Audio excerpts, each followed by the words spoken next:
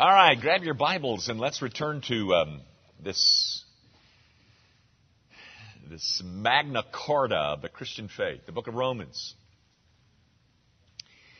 And we move to verse 18 tonight, and I hope you don't mind this, but with the introduction of verse 18, we're going to slow down again because there is a very wonderful thing being included in this, embraced in this text, and so I want to spend plenty of time on it. So the last time I was with you, which was 2 weeks ago, we closed, of course, with verse 17.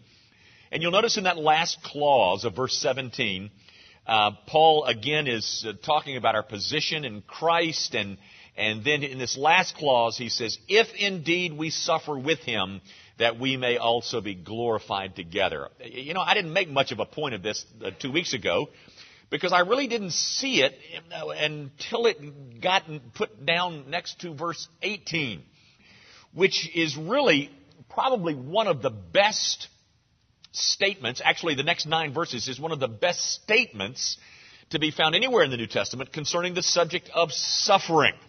Look at verse 18. For I consider that the sufferings of this present time are not worthy to be compared with the glory which shall be revealed to us.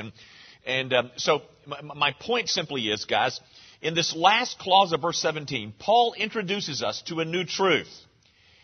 This issue of suffering. And then he goes on to identify it, or set it next to, if indeed we suffer with him, that we may also be glorified together. And so he develops that thought over the next 8 or 9 verses or so. And the thing that I want us to see in verse 18, for I consider that the sufferings of this present time are not worthy to be compared with the glory. Paul introduces us to another very significant doctrine known as glorification in verse 18. Actually, he's hinted at it in verse 17. But he's going to develop it further in verse 18 and following. His other theme in this section is indeed suffering. But what you see happening here in verse 17 and 18 is Paul is linking two things that you and I would probably not link together. Paul links together suffering and glory. He puts side by side hurts and hallelujahs, which is not two things that we would, generally speaking, I don't think, associate and put them side by side. But what I want to do in terms of, I mentioned that I wanted to slow down. I wanted to go over this word, and which is of course a marvelously evangelical doctrine of glorification. Now, in the average evangelical mind, when you mention glorification, it comes along with a couple of other words. We're looking at glorification, but normally when we think of that, we think of it, and I do this all the time. I've done this thing. We think of glorification, sanctification. We lump them into this triad of 3 terms: justification, sanctification, and glorification. And I have boldly made a statement, which I really kind of stand behind. The statement being this: if you understand those 3 terms, justification, glorification, and justification, sanctification, glorification, you understand. And this is, I have no way of proving this. This is just a pastoral piece of apoplexy, I guess. But anyway, that you understand more than 85% of the Christian church. If you understand those 3, justification, sanctification, glorification, you've got a grasp of evangelicalism. Interestingly, at least to me, I think the one of these 3 that is the most, I tell you what, which one, this is just an opinion, but which one do you think is the most understood of those 3 things? Okay, my opinion is this one. We know more about sanctification than we know about justification and glorification. Particularly this one, ladies and gentlemen. The Christian church is. Did I ever tell you the story? I did tell you the story, didn't I?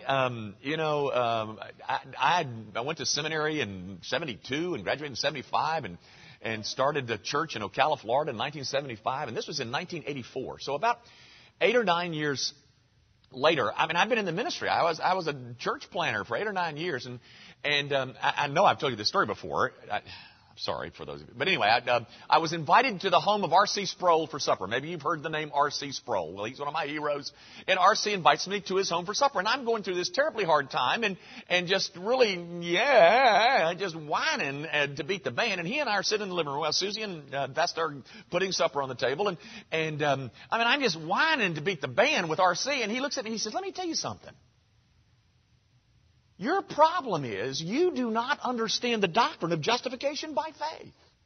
Now, ladies and gentlemen, I've been in a pulpit for 8, 9 years. And you know what? R.C. was right. And I'll tell you where I got a better grasp, certainly not a comprehensive grasp, but better grasp, is in Romans 5, 6, and 7.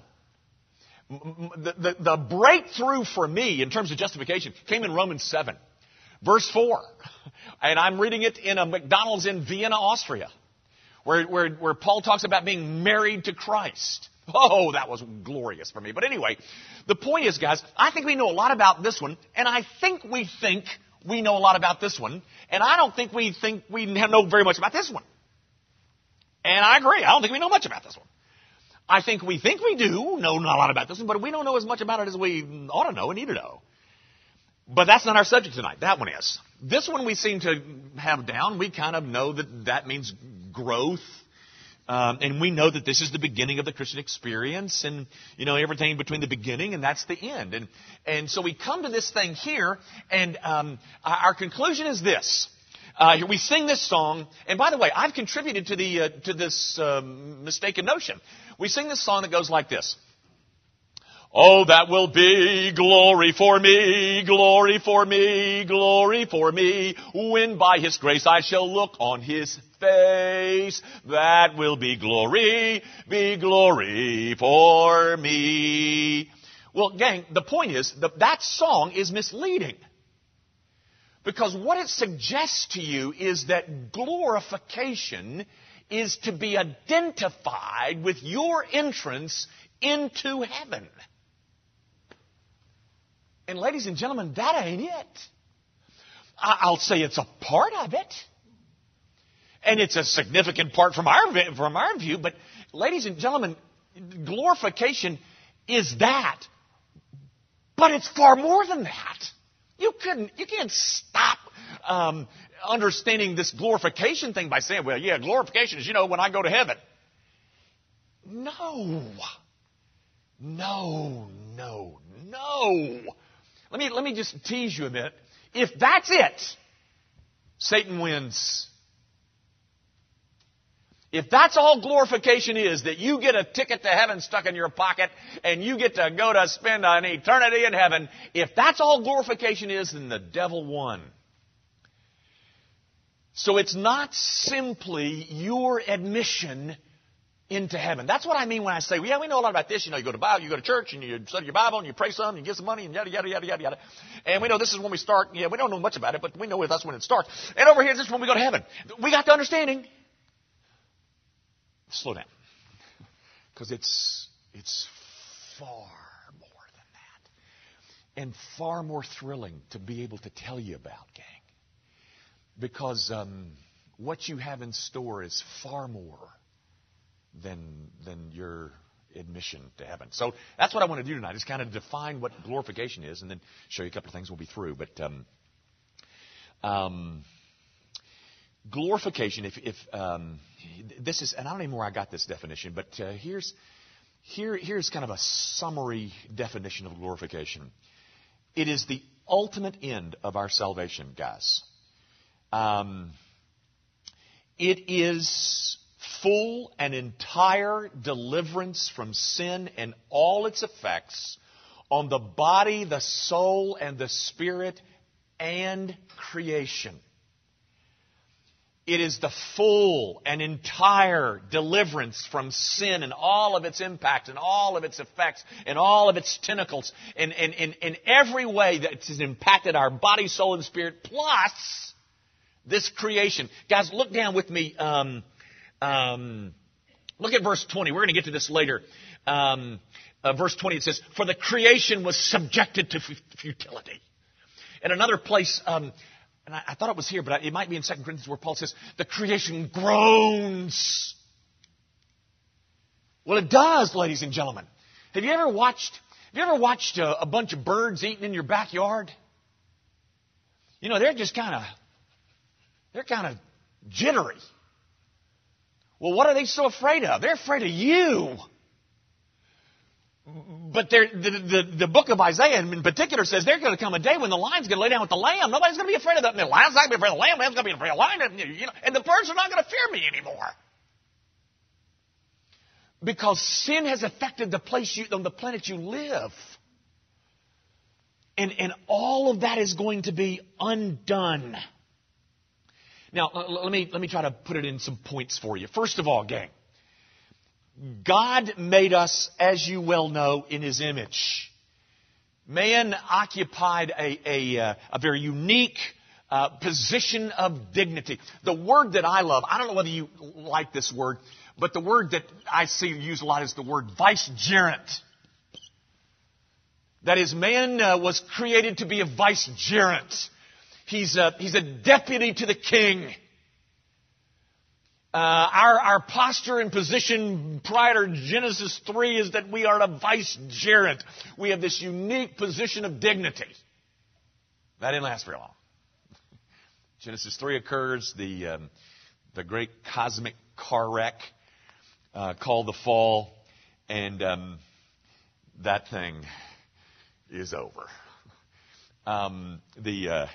This position of man loses his position of glory and dignity that he originally possessed. And that loss shows up in just about every facet of his being. The impact of the fall, taking him from this high dignified position to where we are today, it shows up in just about everything we are and do. Have you ever had 100% pure motive? You know what the Great Commission is? Great Commandment is, don't you? The Great Commandment is, you shall love the Lord your God with all your heart, with all your soul, with all your strength, and your neighbor as yourself. And you haven't done that for 15 seconds in your entire life, nor have I. Because of this car wreck, gang, the position that we once occupied, we no longer occupy. But the real tragedy of mankind, gang, is that we no longer are who God designed us to be. That position of vicegerent is gone. But it's memory. It's aroma. It's still out there. And man knows that there's something that's missing. And we spend our lives trying to regain it.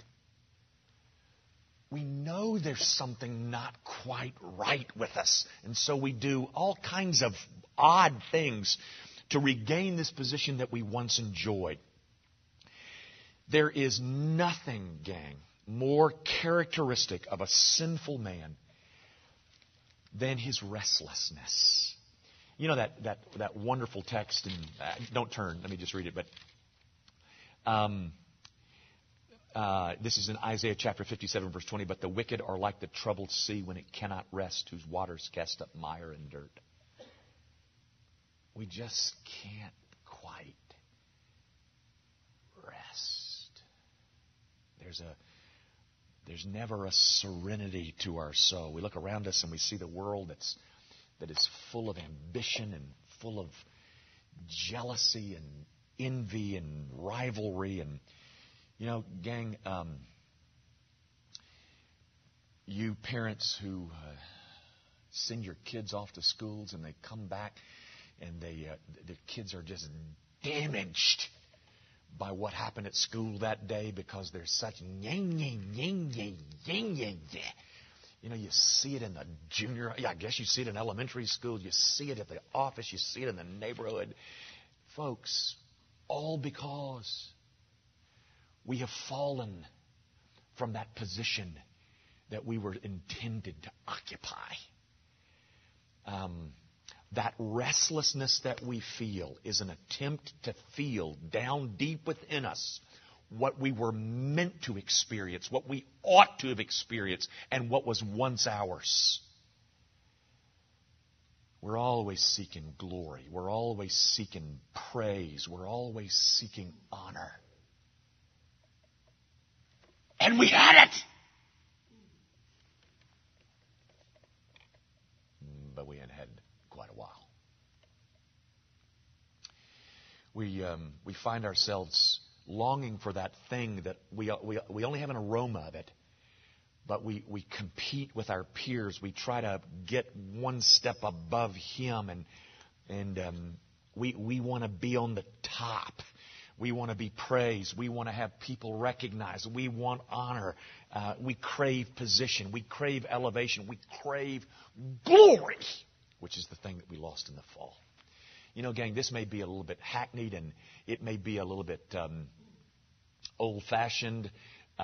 It may tell you how old I am, but it amazes me that even today, and I can't tell you how old this song is, but the song, "Everybody Wants to Rule the World." Tears for Fears. And you know what? They are still playing it. They're playing it today because inside, they're right. Everybody wants to be restored to the glory that they once had before sin entered and we fell. That's what we're after. So, gang,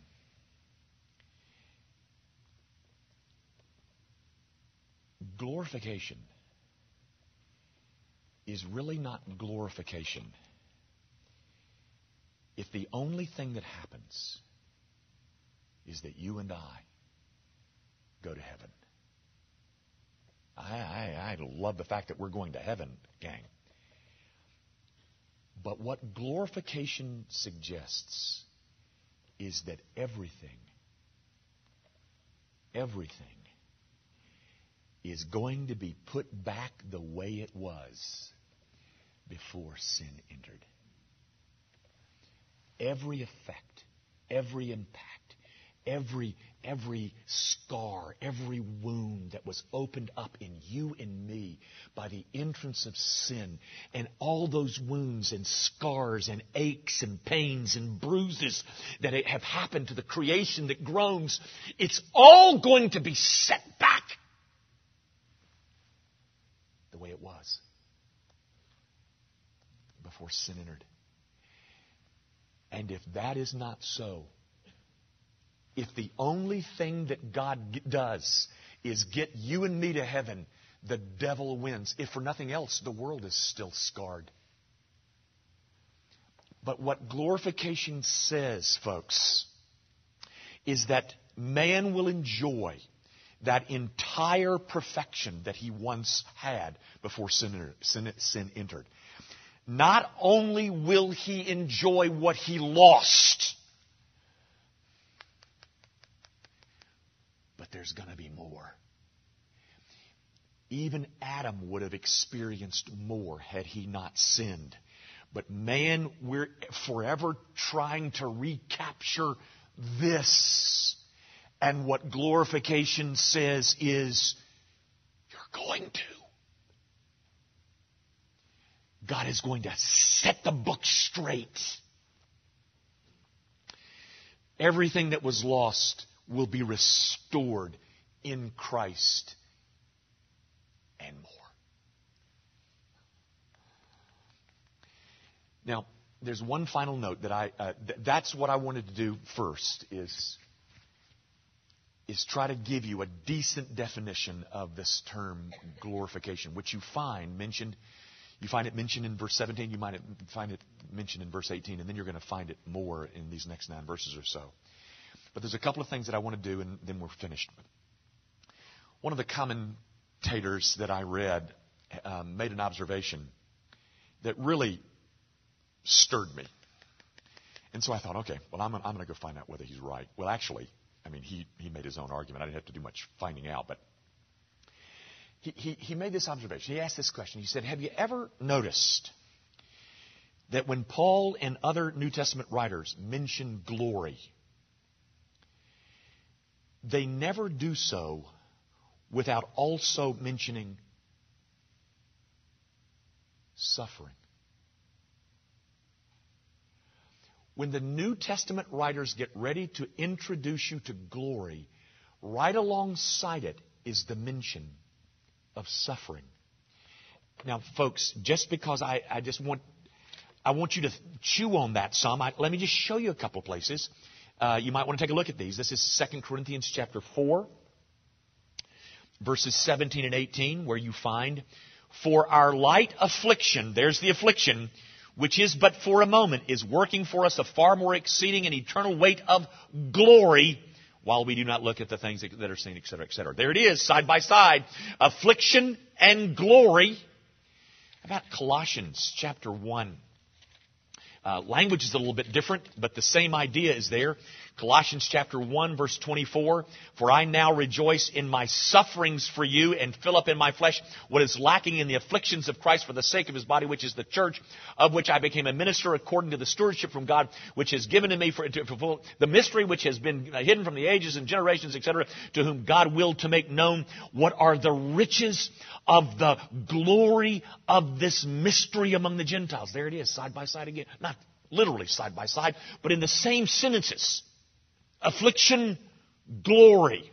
Then one more, just 2 Timothy chapter 2, verse 12, where you find just a half of a verse. If we endure, we shall also reign.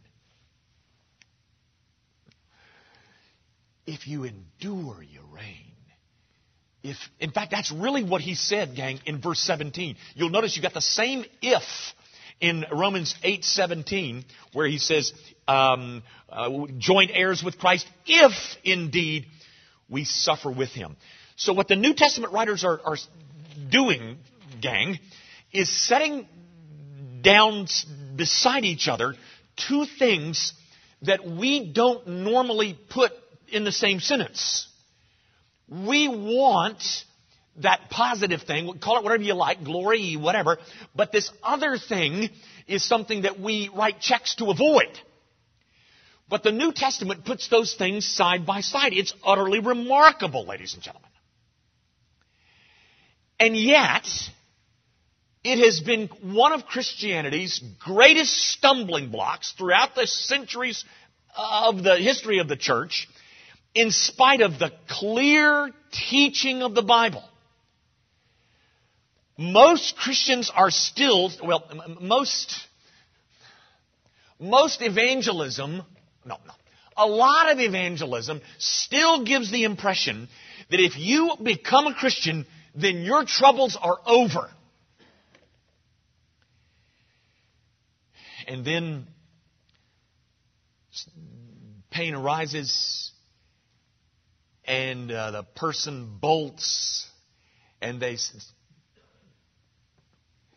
say, I tried that God thing, but it just didn't work.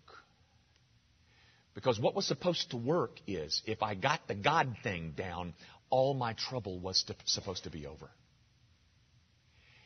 No matter how clear the Bible is about this subject, folks, somehow there is this latent hope in us that if we do the right things, if we all do the right things, then life is going to work out for us peachily. May I inform you that the one who did absolutely everything right ended up on a cross. That is a myth, my brother and sister in Christ. It is a myth. The New Testament would have you know, seated right next to glory, is the assurance and the promise of suffering. Now, we're going to talk about this far more because the next 9 verses will. But I want you to see one thing as we close. Because this, I'd like for you to turn with me. If you can find 1 Chronicles 12 real fast. 1 Chronicles 12. And we got 7 minutes, and I think we can do it in 7 minutes. Guys, I think you know actually, it's 1 Chronicles 11. It starts in 11. 1 Chronicles 11 and 12. I think you know a little bit of the history of Israel. Saul was the first king, but he was not a good boy, and so David started arising, and Samuel anoints David as king, and then David is running around, running away from Saul, and he ends up being anointed king after the Philistines had killed Saul and Jonathan. David ends up being crowned king in Hebron. He starts his kingship in Hebron. That's what you find in 1 Chronicles chapter 11. He is king, but he is not recognized as king all over Israel. He starts in Hebron. He spends 7 years there. He ultimately goes to Jerusalem, and it's Joab that leads his forces up there, and we can talk about that another time. But the point is, in the rest of this, beginning in chapter 11, verse 10, if you've got a Bible like mine, you will notice that this is a section that talks about the mighty men of David. Do you see that? Men like Jashobeam. That's in verse 11. He had lifted up his spear against 300 killed by him at one time. After him was Eleazar, the son of Dodo, the Ahohite, who was of the 3 mighty men. He was with David at Pasadamim. And now there the Philistines were gathered for battle, and there was a piece of ground full of barley, and they stationed themselves in the middle and killed Philistines. The Lord brought a great victory. And then from there, from this group of 3 mighty men, he goes to the group of 30 mighty men. And he continues to talk about mighty men, mighty men, mighty men. Now, ladies and gentlemen, look with me at chapter 12, chapter 12, verse 22. For at that time they came to David day by day to help him until it was a great army like the army of God. Now here's my point, gang. David, this new king, this Christ figure, this type of Christ, is gathering around him a what? A club? A trade union? A discussion group? He's gathering around him an army! Now tell me, when I say army, what things do you associate with army? How about war and conflict and death and struggle and pain and loss and deprivation? Folks, where is that emphasis in 21st century evangelicalism? David didn't get together a club. It was an army. And do you know how mighty men became mighty men? They fought. They won battles. They conquered. They struggled.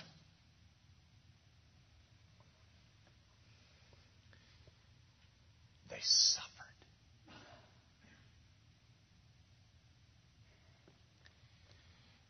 Gang, it's we who are confused, and we didn't get confused from this book. Because this book is clear.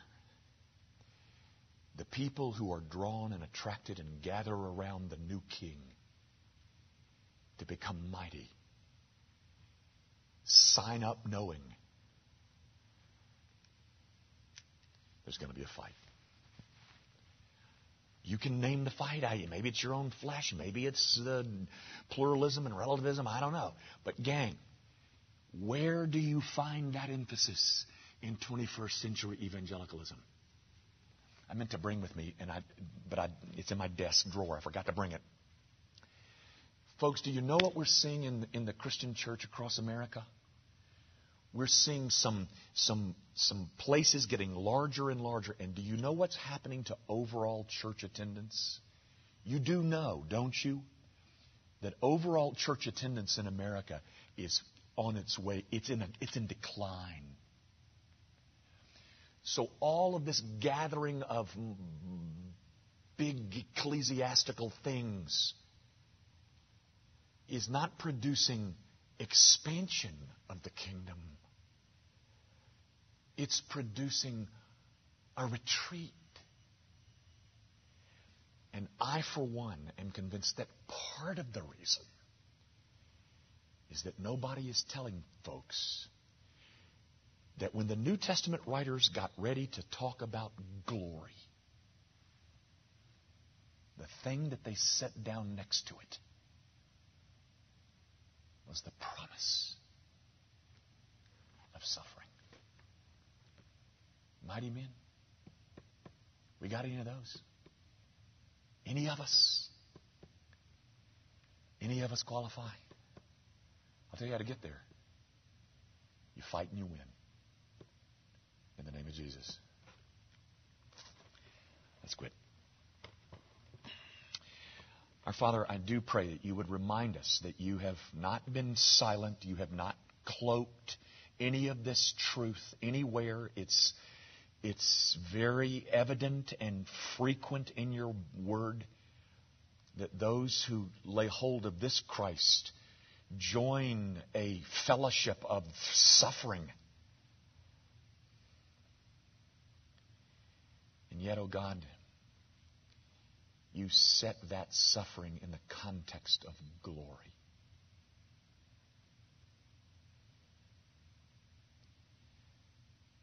Create within us, O God, a love of both. For Jesus' sake. Amen. Good night, all.